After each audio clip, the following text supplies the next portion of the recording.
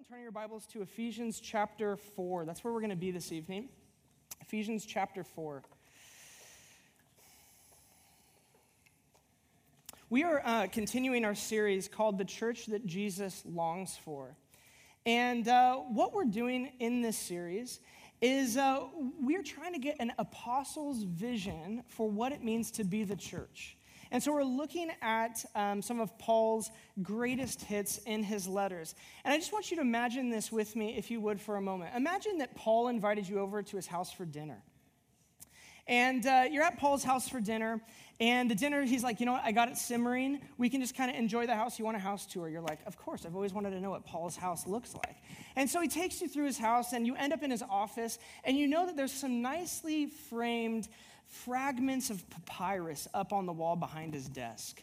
And they're nicely lit, and you're like, wow, those must be important. Paul, what, are those original manuscripts? Like, what exactly are these? And he's like, oh, these? Well, these are my greatest hits. These are my favorite parts of all of my letters that I wrote to various churches in the first century. And what we're doing is if we could get an insight into Paul's mind for the church, what would his greatest hits be? What would they be? Tonight we have one right in front of us, Ephesians chapter 4, and we start in verse 7. It says this, "But to each one of us, grace has been given as Christ apportioned it. This is why it says, when he ascended on high, he took many captives and gave gifts to his people." Speaking of Jesus, verse 9. "What does he ascended mean, except that he also descended to the lower earthly regions? He who descended is the very one who ascended higher than all the heavens in order to fill the whole universe. So Christ himself gave the apostles, the prophets, the evangelists, the pastors, the teachers to do what?" Verse 12, "Equip his people," or in the ESV, "equip the saints for works of service, so that the body of Christ may be built up until we all reach unity in the faith and in the knowledge of the Son of God and become mature, attaining to the whole measure of the fullness of Christ. Then we will no longer be infants, tossed back and forth by the waves and blown here and there by every wind of teaching and by the cunning and craftiness of people in their deceitful scheming." Verse 15, "Instead, speaking the truth in love, we will grow to become in every respect the mature body of him who is the head, that is Christ. From him the whole body joined and held together by every supporting ligament grows and builds itself up in love as each part does its own work." Tonight, I want to put forth that the church Jesus longs for is a church that empowers and protects. If you're taking notes, write that down. If you're not taking notes, write that down. The church Jesus longs for is a church that empowers and it protects. And what I want to do to start this out this evening is I want to do a little bit of a thought experiment with you. So this is going to be internal, no need to get vocal with it. I'm going to say a few words, and when I say them, I want you to internally, personally, subjectively discern the emotion that comes to the surface. Okay, you ready? Power. Government. Leadership. The church. How you guys feeling? Triggered? Why? Why do we laugh? We laugh because there may be no more hot button issue than leadership, governance, and power today. Who has the power? How did they get it? Did they deserve it? Should we take it from them? They don't need it. They need it, right? This is what Jim Trout says. He says this: leadership doesn't build character, it reveals it. See, power doesn't corrupt, it reveals the motivations of the heart without any veiled intentions. So you think that power corrupts, but all that it does is it just lets you do what you've longed to do deep down inside without any consequences, right? And that's why you see such failure in leadership around the world, because when the goal of someone's life has been power and leadership rather than character, they often don't have the character needed to use their power to empower and protect others rather than protecting their power. Recently, I've just been captured by this podcast called The Dropout. I think we have like a photo of it. Maybe you've heard of this podcast, but it's about this gal named Elizabeth Holmes who dropped out of Stanford and raised hundreds of millions of dollars. She built this company called Theranos. And the goal of this company was to develop devices that with one drop of blood could run over 50 tests for various diseases or abnormalities, which is really unheard of. Normally, it takes a lot more blood than just a drop in order to do that. And what ends up happening with her company is that the device that they create cannot really deliver what they had promised that it could do.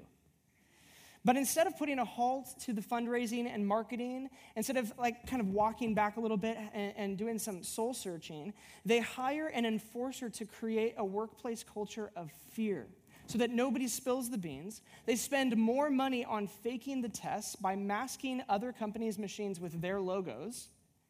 And they essentially perpetuate the sham in order to maintain an image, in order to maintain their power, and in order to keep the money that's been given to them. Now, you hear a story about like that, and you're like, what else is new, right? Like, what else is new? Or how about within the church? I think we have maybe another photo up here. Just 2 weeks ago, the Houston Chronicle and the San Antonio Express News collected 380 allegations spanning 20 states of sexual misconduct within the Southern Baptist Church. These are photos of people who have actually confessed. 220 of them confessed to the sexual abuse. Just horrific stories of manipulative youth pastors to hostile work environments. Just a real reckoning within the Southern Baptist Church. You can go ahead and take that down if you hadn't already. Now, I'm sure that you're sitting here this evening, and many of you even carry with you stories of less obvious examples of bad leadership within the church. Whether it's manipulation in order to remain in power, or dogmatism to prove who's really, loyal in that church, or prioritizing the church's organizational structure instead of the presence of God. We all have experienced bad leadership. Many leadership failures are a result, I think, of this: twisting the purpose from protecting and empowering people to protecting the power itself. Bad leadership either doesn't empower you so that you get tossed back and forth between mere opinions of the culture without any sense of identity or worth, or it overprotects you so that adherence to uniformity is how family is determined, and you never really discover how God created you uniquely to be a gift to the church. Both are leadership failures. So, here's what I'm after this evening. What I want to do is I want to look at how God governs, and I want to talk about government in general. Not our country's government, but the fact that anytime there is leadership, there is governance at play. Whether you're a parent, whether you're a boss, whether you're an RA, whether you manage some kind of team, there is government happening in that place.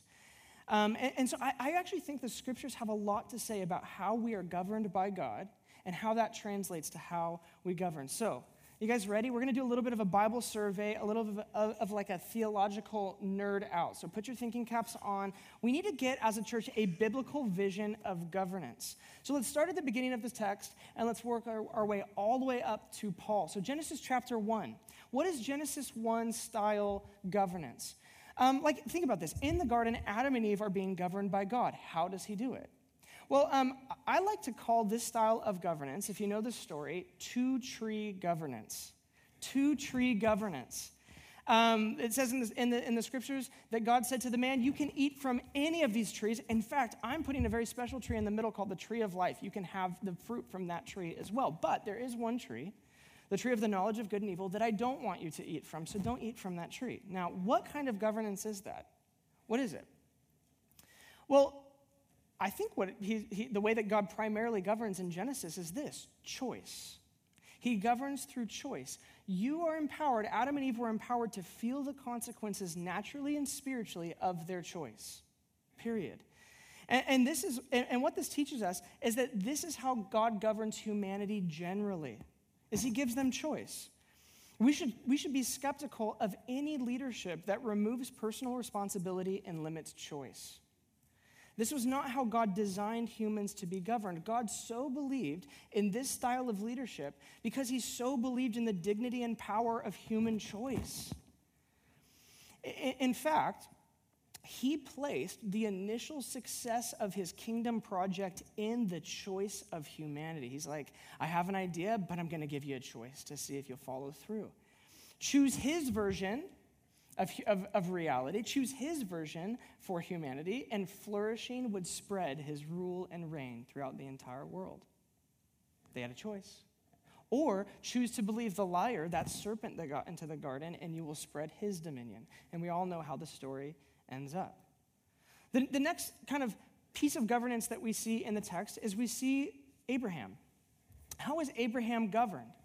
And what we see with Abraham is really the first personal relationship with God. And the model of leadership that God gives us here is this: personal relationship and obedience leading to the correct choice. He doesn't override Abraham's choice, but he says, I have an idea for you. I want to bless you, but it's going to require obedience in order for me to bless you and bless the world through you. The desire of God was to bless through governance. It was his idea. I'm going to bless you as your governor so that you can spread that good governance, which spreads my goodness, to the rest of the world through God's governance.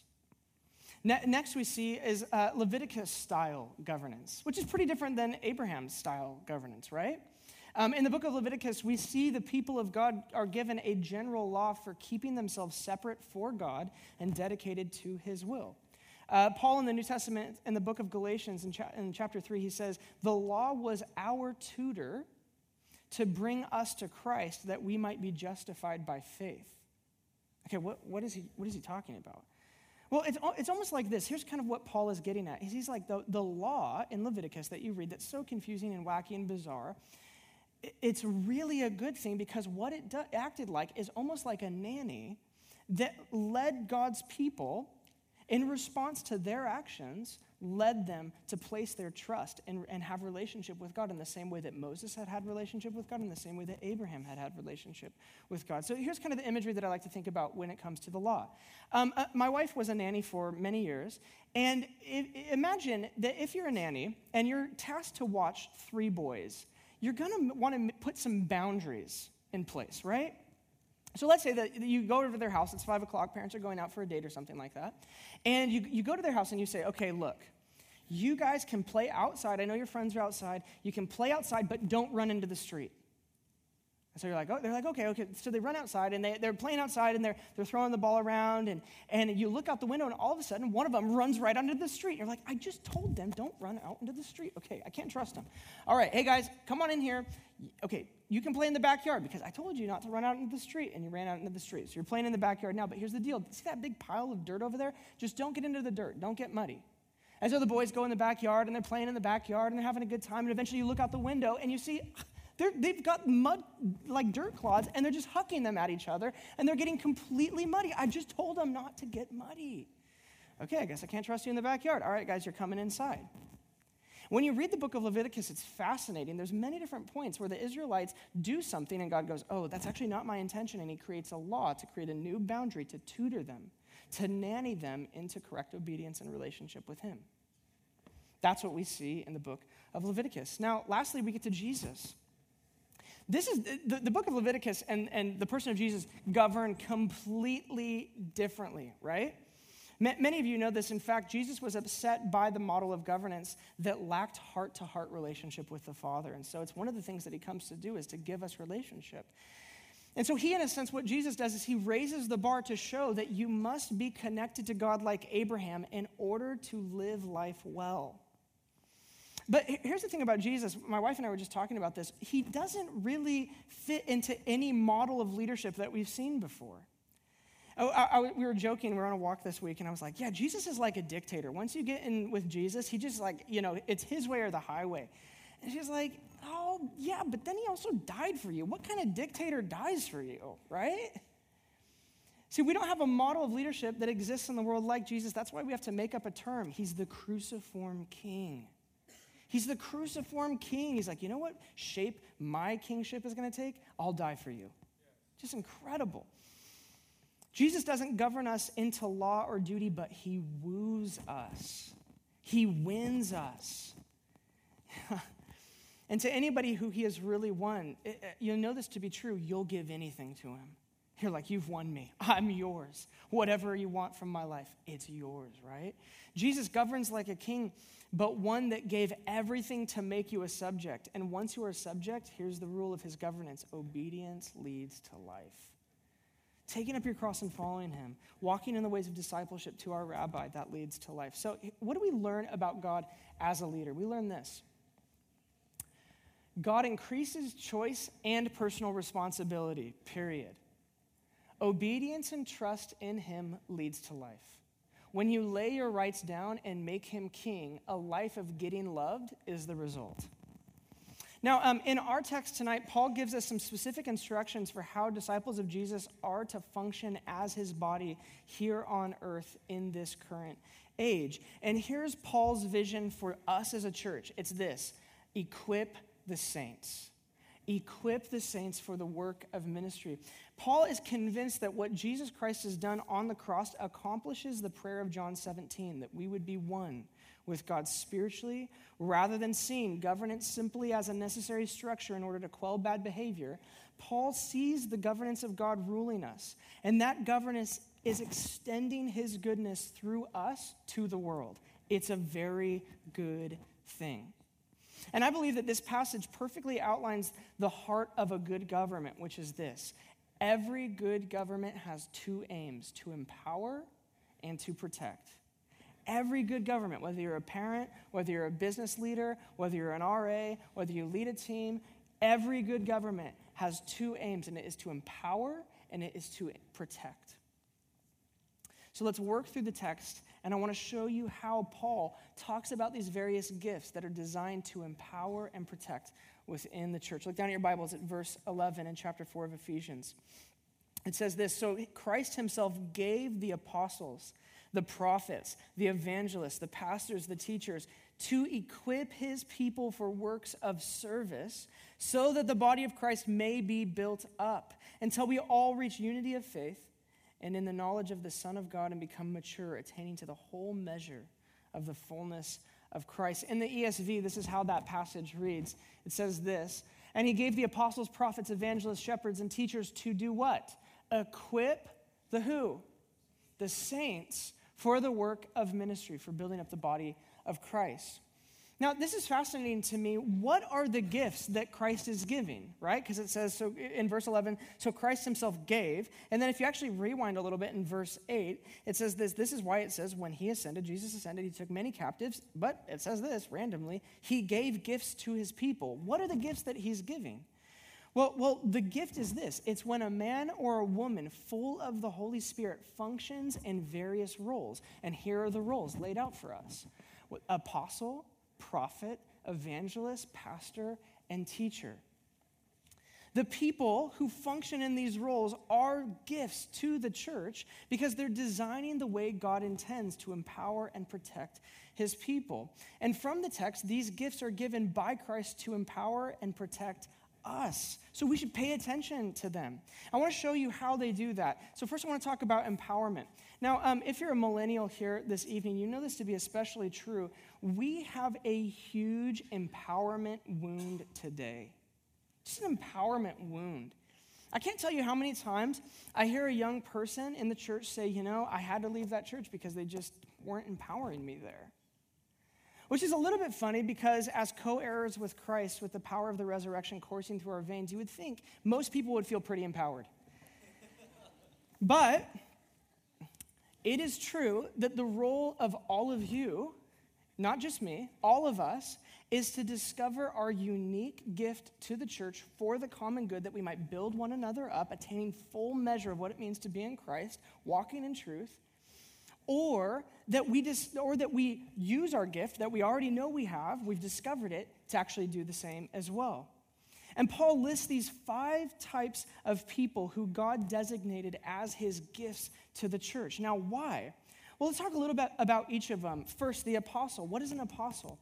Well, this word apostle is apostolos in Greek, and it is a Roman military term. And the fascinating thing about this is that Jesus could have used any term for his church leaders, but he chooses this word very specifically. He could have reached back into Jewish history and talked about, I'm going to give you patriarchs, or I'm going to give you prophets, or I'm going to do something like that. But instead he says, for those of you who are here with me today, these 12 disciples, I'm naming you apostles for a very specific reason, because what it meant to be an apostle was to take Rome's culture to another foreign city and make that city look like Rome. That's what it meant.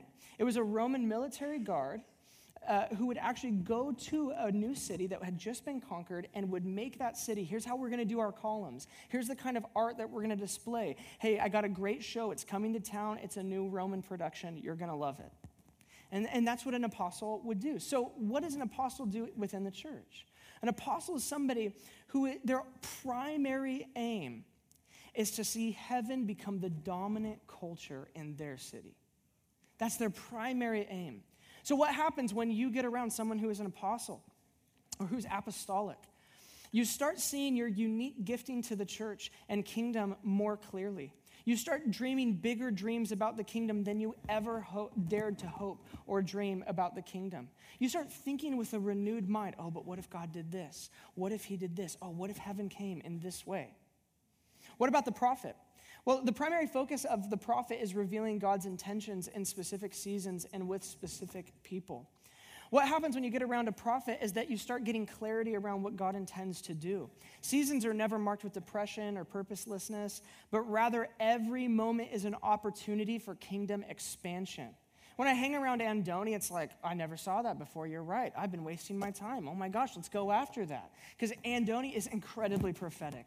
When I hang around Jake, we were just talking about this today. It's like we almost can't think about the present because we're so focused on here's what God's going to do. Here's what he plans to do. Because you just get around somebody who's prophetic and it's like, oh, I can't. All my hopelessness just went out the window. I'm looking to what you're doing, Lord. When you get around the evangelist, what happens? The evangelist's primary focus is bringing more into the kingdom. I just heard of a church recently. Their motto is this: we want to make heaven more crowded. It's awesome. That's the heart of an evangelist. That's what an evangelist longs for. When you get around an evangelist, they make you hunger and desire for new people to get a hold of the life that Jesus has on offer. You know, if there's one gift that I'm excited about raising up in our church, it's evangelists. I just believe that there's people in this room who you're like, I've seen evangelism done wacky. I've seen it been like kind of weird and manipulative. I just believe that God wants to do a new thing through signs and wonders and convincing people's hearts before he gets their minds. And I really believe we're going to raise up evangelists in this church. Next in the text is shepherds or pastors. Their primary focus is the care of those who are in Christ. They're like, you're in Christ? Awesome. I want to meet with you. I want to love you. I want to care for you. Their primary concern is I want to mature those who are in Christ. When you get around a pastor, you feel heard. You feel cared for. You feel like, man, maybe everything is going to be okay. Love pastors. And then finally on the list is teachers. Teachers, their primary focus is correct doctrine. The truth must win out, and people must understand the truth. When you get around a teacher, your mind expands. Your understanding of who God is gets bigger, and the beauty of the scriptures is revealed. Can you imagine a church that has all of those gifts? Like we got apostles over here, we got prophets over here, we have evangelists, we have pastors, we have teachers, and their primary goal is, I can't wait to empower the people around me to use what I have to go out and see their city change. I can't wait for it, guys. I really can't. Now, a couple of questions come up when we read a passage like this one, because this passage has been one of many debates in the past. So here's kind of my best stab at things. This is Alex speaking, not the Lord, just to clarify. So, does everyone have a corresponding gift in this list to their life and personality? Can you take like a spiritual gifts assessment, and each one of you, if you were to really get down to who you are inside, you'd find yourself on this list? The answer is, I have no idea. Like maybe, I don't know. I remember taking in one of my classes at Fox when I was in college, we had like a spiritual gifts assessment. And I think it was like something that it gave me a gift. I'm like, I can't see that at all in myself. So maybe, I don't know. How do you become one of these sorts of gifts to the church? Here's the truth, guys. We do not chase titles, we chase surrender. We don't seek a title. Just be who God made you to be. Model your life after Jesus. Here's what Jesus said. He said, I only do what I see the Father doing. So here's the deal. What do you specifically see the Father doing? Do that. Because the truth is this, is that you may see the Father doing something that I'm not seeing him doing. And so we actually need you to not be like, I just wish my church would do this thing that I'm passionate about. It's like, if you're passionate about it, go and do it. That's how we be the church. Does every church have an apostle, an evangelist, a prophet, a teacher, a pastor? Hopefully. I would love for that to be the case. Wouldn't that be awesome? But maybe not. I think this is why it's so important for us to honor. One of our values here, one of our core values, is that without honor and confrontation, you will not unearth the potential of those in your midst. So it's so important for us when we see something in somebody to stop them and to say, Andoni just did this for me while we were worshiping. He just comes over and he says, I want to remind you of the gift that you are to this church. I'm like, oh, I need to be reminded of it. If it wasn't for people who'd spoken to my life and said, hey, I see this in you, and it's underdeveloped and it's in its infancy, but develop it. If I hadn't heard those things, I maybe would have exchanged the truth for lies and fallen into a life of not being used by God. Now, notice the reason for this diversity. Look down at your Bibles, verse 12. It's this: to equip his saints for works of service so that the body of Christ may be built up until we all reach unity in the faith and in the knowledge of the Son of God and become mature, attaining to the whole measure of the fullness of Christ. What is the point of these gifts? It's to build each other up, to do works of service. We often think of empowerment as someone believing in me so that I can be my best self, right? It's like I wasn't empowered. Really what we mean by that is I'm not sure I was really valued there. And I guess that could be part of what it means to empower people, but Paul sees the point here being that we serve more. Anybody want to be empowered to serve more? Can I just get a show of hands real fast? Okay, we're empowering you guys to serve more. That's the whole point of these gifts. Now, maybe you're sitting here this evening and you see yourself in one of these gifts. You're like, that's totally me. Like when you said that, it just so clicked with who I am. Great. Don't worry about it. Don't worry about it if other people notice it in your life or not. If you believe the Holy Spirit's confirmed that in you, just start functioning in it. Your identity and your worth has already been settled, so start being a gift to the people around you by being who you already are. The point is that you inspire people to serve by serving them. Or maybe you're sitting here tonight and you're like, I don't see myself in any of those things. That's honestly fine too. We see men and women down throughout the history of the church planting churches, doing evangelism, leading worship and prayer, hosting home churches, teaching, prophesying, healing, and leading. The point is that you're in relationship with Jesus, so ask him what he would have you do and just do it. Don't worry about the title. Don't worry about do people see me this way? Just what are your convictions? Don't live on the expectations of others. I think with some of this topic that we're talking about tonight, we've sanctified the fear of man in it, and we've been like, I'm only going to function in that which, people recognize in me. It's like, well, that's fine. But you know what Paul said? When he had the revelation of Jesus Christ happen to him, he took 3 years to himself just so that he would get discipled by God alone. Wow, what a plan.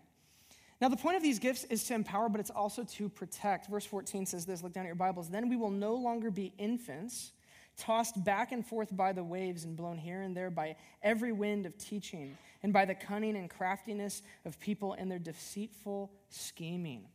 One of the roles of the church is protection from lies, period. Satan, the enemy of God, has many names in the scriptures, but one of the translations is that he is the slanderer. How do you like that? He's the slanderer.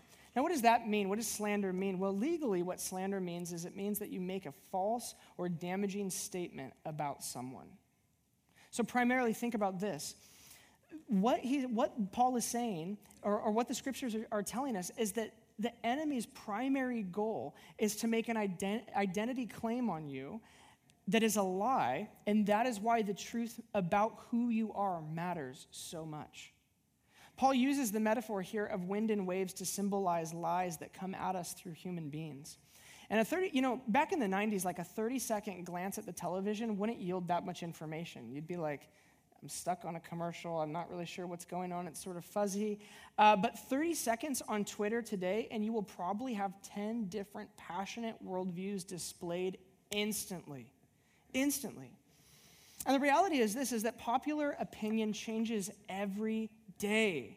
Have you ever felt that? You're like, I used to make that joke, but now they're saying that I can't make that joke anymore. Or I used to say that thing, but I guess I'm not supposed to say that thing anymore. And it's like boom, boom, boom, boom, boom, just breakneck speed, right? Here's the thing. If you make your aim in life to be on the correct side of history, you will find yourself tossed and moved and shoved every which way until you completely lose the place of truth and peace in your life. Do you guys remember Pilate? There's this moment with Pilate where Jesus is about to be crucified. He comes before Pilate, and Jesus basically, says, are you the king of the Jews? You've said so. And Jesus makes this comment about truth, and Pilate says to him, what is truth? What is truth? Pilate was not convinced that there was truth after a career of ignoring the truth in pursuit of popular opinion.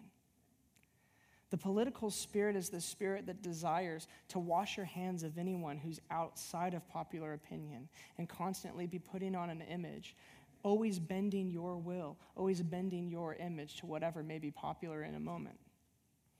And when you do that, you will entirely lose the sense of what is actually true and what your true identity actually is.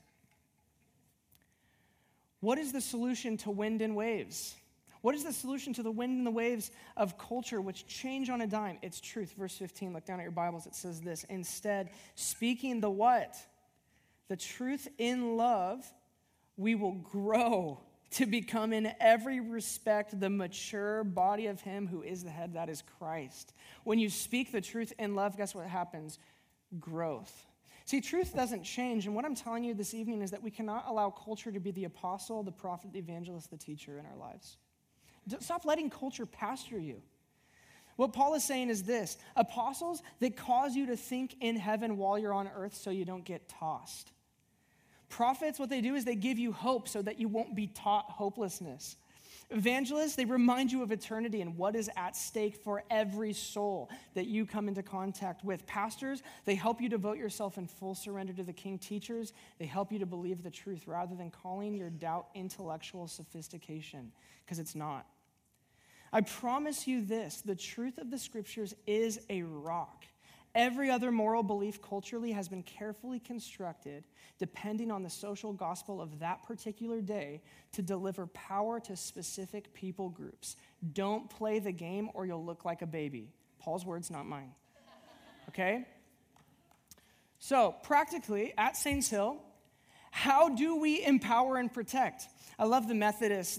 Back in the day, when Jonathan Wesley first started Methodism, they had this motto that they kind of ran with. And the motto was this, we're organized to beat the devil.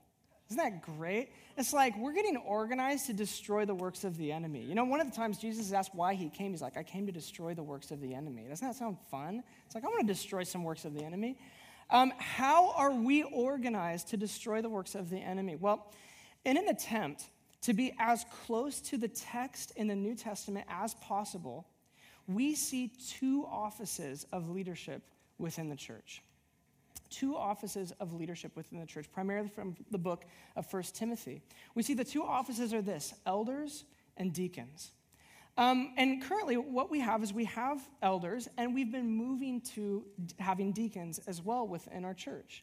The elders of this church are myself. They're Andoni. Would you raise your hand just real fast? In fact, Andoni, would you come up here? And then Jim. Andoni and Jim and myself are the elders of the church. But as we have grown as a church, we've moved to a deacon model as well. Jim, you can come on up. We're gonna take a moment to pray over our deacons in just a second. We're gonna have them up, but I kind of want to share a little bit of the story. So when we first planted the church, we had what we called our core team. And our core team was basically a group of people from Bridgetown who Andoni and Jim were a part of, and some other people who are here this evening were a part of. And there was a ton to do in the church. And with all of the things to do in the church, we just needed people to just serve wherever they were needed. We're like, we need kids' help tonight. Please come help and serve. Can you do it? And we had a core team that would step in. Now, as we've grown, we've had two things that have happened that in our hearts that we've wanted to bring to bear on our church. One, we want to be close to the New Testament structure of leadership within the church. And we see that they appointed deacons for specific areas of service. And two, we just needed people to own different areas of service so that we didn't have to worry about it. We're like, is somebody making the coffee? Okay, Tyler, you're making the coffee. Thank you. You're coffee guy from now on, right? We just needed things to happen in the church, and we needed specific people to oversee teams. And it was the model that we saw within the New Testament. So here's what we're going to do. I'm going to invite if you're a deacon, would you come on up to the stage right here? We're going to pray over our deacons now, if you will. Come on up. We're going to pray over our deacons and commission them. In Acts, it says that when the apostles picked people to be various deacons, they actually prayed over them and anointed them for the task at hand. So here's what I'm going to ask you guys to do. I'm going to ask you just to extend a hand. These are our deacons. Would you actually just give a hand for these people? Yeah. Yeah, and we also have two other deacons, Mitchell Retman and Kylie Retman, who are unable to be here this evening. But I'm just going to go down the row a little bit and introduce them to you and what they're doing within the church. So this is Mike and Barbie right here. They go together. They're married. Many of you guys know Mike and Barbie. They're just like pillars within the community here in Newburgh. And they're going to be leading primarily a ministry of connections. We really are desirous to see you guys ministered to and served throughout the week. And so if something were to go wrong, or you were to end up at the hospital, or you were to need help or assistance in any way, Mike and Barbie are going to be leading a team of people who you could reach out to them, get connected with somebody from our church who can come and pray with you. If you need help with this or that, they might be able to help you. And so we wanted to just take a step forward in caring for our church pastorally, and they are the perfect people for it. We're so grateful for you guys doing that. So. And then we have Brianna Smith. Her name just changed. It's such a great thing. Officially changed. Okay, that's a good thing. It took Emily like a year or so before that actually changed. And what Brianna is going to be doing is she's going to be our deacon over pastorally caring for women in our church. There's a lot of women in our church, and I'm sure not all of you want to meet with me. So we have Brianna here who is going to help carry some of that burden, and she's open. I just completely trust her to lead well in our church. She was my wife's roommate when we first met back when we were all I was 21 when we first met, and we've just grown up together, and I'm so proud of you. I'm so grateful for you being willing to step into this role. She's going to be organizing some events for women within our church as well, so can we give it up for her as well? And then we have her husband, Austin Smith, with that incredible beard, just so good. Austin's already been functioning in this role, but he's going to be our deacon over our prayer ministry and our prayer team, helping Andoni here organize it, and eventually we're going to be bringing people onto the prayer team. Not quite yet, but eventually we'll be doing that. And he's been just a huge help. I remember the first time I met Austin, you were in a completely different place a few years ago, and now you're married, and now you're walking in truth and freedom. It's just so beautiful, and I fully just put my trust in you to lead our prayer team so well. So let's give it up for Austin as well. And then we have, this is Abby Villegas, and Abby is amazing. She is going to be, and has already been doing this really from the beginning, our deacon over hospitality. So if you've ever had a little water bottle or a mint handed to you, or you've enjoyed any of the coffee or the snack set up out there, or you've been greeted when you've walked through the door, Abby's leading that team that does that. So can we just thank her for that as well? And then we have her husband, Phil Villegas, who is just a great friend of mine. We were on the same youth ministry team back at Bridgetown. And Phil has been leading. You just got back from the Alpha retreat, right? He's been our deacon over Alpha, which is a ministry that we have really geared to asking the tough questions about life and about the gospel and Jesus and faith. So it's just this open forum, this open space for you to really ask any question that you may have. So can we just thank Phil for that as well? And I'm gonna hand it over to Andoni and Jim. Would you just extend a hand? We're going to pray and commission these guys and anoint them for the task that they've been given. Yeah, Father, thank you so much for the team that you've given us today. I ask that you release a new mantle of authority and they can release the empowerment that you've given them, God. I ask that you give them dreams and visions of what you have for them and how to see their team and how to see the saints that they're going to be equipping, God. We just release a new authority and we release supernatural healing and authority in everywhere that they go. In Jesus' name, amen. Yeah. Just a verse from the beginning of Ephesians that he's teaching from right now for you guys. Get the right chapter here. And this is Paul speaking. He says, "Therefore, I, a prisoner serving the Lord, beg you to lead a life worthy of your calling. For you have been called by God. Be humble, be gentle, be patient with each other, making allowance for each other's faults because of your love. And always keep yourselves united in the Holy Spirit and bind yourselves together with peace." So God, we would just pray that over them right now. And as they partner with you in the incredible things that you want to do here at Saints Hill and in this community and beyond, we pray over them that you would increase their faith, that it should increase their compassion, you'd increase their humility, you'd increase their courage. And when they open the scriptures, God, that you would increase their knowledge of you. We know in the scriptures you say that as we know Jesus is better, that his divine power gives us everything we need for life and godliness. So we pray that you'd speak truth to them as they have that passion for your word. And we ask these things and commission them in Jesus' name. Amen. Amen. Hey, let's give it up for all of them as they go. Thanks, guys.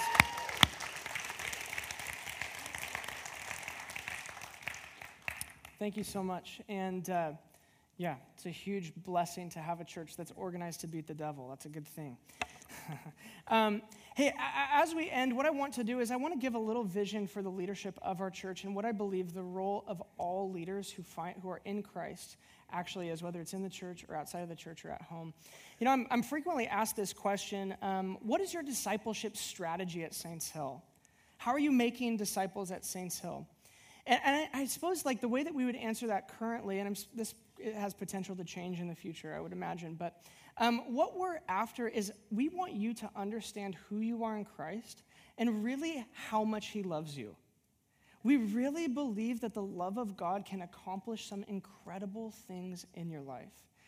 We want you to walk in freedom through the truth, and we believe that when you do those things, you receive his love, you walk in freedom through the truth, that it will yield incredible discipleship passion and discipline to do the things that Jesus did. We're sort of what we're doing, this is an experiment in a sense, is we're making a wager that to have an encounter with him will give you the passion and direction you need to follow him fully. That's what we're trying to do. And so we have two aims as leadership, as elders and as deacons here at the church. Firstly is this. Our first aim is the ministry of pointing. The ministry of pointing. Here's what I mean. What qualifies anyone to lead is that they first follow him. We follow a king, and that is what qualifies myself and you to lead culturally. It is a frequent occurrence in many churches, though not in ours, thankfully, that people go to the pastor for what Jesus promised to be for them personally. He's like, I'm the good shepherd. They're like, I really could use meeting with another human. He's like, I'm the mighty counselor. They're like, I could use some counseling. I should talk to another human. He's like, I'm the Prince of Peace. They're like, I got to get around somebody who's peaceful. He's like, I'm the everlasting Father. It's like, I just got this deep father wound. And he's made these promises to us. And I think that part of the reason why people go to the pastor for what God has promised to be is that because many leaders in the church, they think that they're pointing to Jesus, but in reality, they're also pointing to themselves. And so they're doing this. They're like, the ministry of pointing. Isn't God great? But I'm pretty great too. My job is to not do this. My job is to do this. Any leader, your job is to not do this. Your job is to do this. Any parent, your job is to not do this. Your job is to do this. It's to point at him. My job as a pastor is not to solve the problem for someone or to become legalistic with the way of Jesus so that they could just figure it out on their own. It's to set the table for our most honored guest every week, the Spirit of Jesus, and to push you into an encounter with him where your belief will flourish and you begin to trust him more. That's my job. Isaiah 9, this is what it says about Jesus. For to us a child is born, to us a son is given, and the what? The government will be on his shoulders, and he will be called Wonderful Counselor, Mighty God, Everlasting Father, Prince of Peace. He will reign on David's throne and over his kingdom, establishing and upholding it with justice and righteousness from that time on and forever. Just a beautiful promise about who God is and what he promises to be for you. But I want you to just notice something. Whose throne is he reigning on? You would think that God would be like, yeah, David was good, but it's my throne. On the throne of Yahweh. But it doesn't say that. It says that he will reign on David's throne. Why is that? Because the throne of David is to be the shape of Jesus' kingdom. Here's what I mean. I received this text from one of our mentors, my wife and I's, Terry Rathke. She's a gal who's at Bridgetown. Her and her husband did our premarital, just fantastic people. And as she mused on Psalm 27, she wrote some of these things down. I just want to read this. She said, the focus of David's life was worship. He focused on one thing. This was his number one priority. Don't try to fit God into your plans. Make your plans around the priority of worship. David gives a wonderful description of worship. What he wants to do more than anything is to gaze upon the beauty of the Lord and to seek him in his temple. There will he sacrifice with shouts of joy. He will sing and make music to the Lord. And Terry said this, she said, I've always been struck by the simplicity and focus of Saints Hill. And I say amen to this in your church, right? This is the ministry of pointing, constantly getting you guys pointing to him. Go to him. What's going on in your life? It doesn't matter. Go to him. He's ruling on the throne of David because this is the principle of his kingdom. It's face-to-face encounter, relationship with God. And that's what David enjoyed, and it's what we all get to enjoy because that's the shape of the kingdom we live in. We have the ministry of pointing, but also secondly, we have the ministry of building big people, not big ministry. If you've been around for a little while, you may have heard us use this phrase, and what it means is that it is not our hope for a church organization that does a bunch of ministries, but for a people who do what Jesus paid for them to do and enabled them to do. Our mission statement is this. This is our mission statement as a church. Next slide. Hopefully it's on there, yeah. Equipping the saints to know who they are in Christ, walk in freedom through the truth, and make disciples who change the world. And to us, these aren't just nice thoughts. These are the marching orders God has given us as leadership. It's to speak identity over you. It's to speak truth over you. It's to speak possibility over you every single week so that it gets in your vernacular and you start leaking truth and you start leaking Christ-like identity and you start leaking possibility over all the people around you so that when people get around you, they start dreaming bigger dreams for themselves than they had ever conceived of on their own. When people get around you, it's like they just carry this presence. It's like I get around them and my day gets better. What is that? Oh, it's Christ in you, the hope of glory. It's the hope of glory. Don't you want it? We win as the body of Christ when you make it your aim with whatever influence you have to see heaven come in your space. That's what a leader is. That's what a big person is. When they recognize, I'm not going to try to build something to make my name great. I'm going to take what you paid for on the cross, Jesus, what it means for me to be in Christ, and I'm going to walk in authority through that.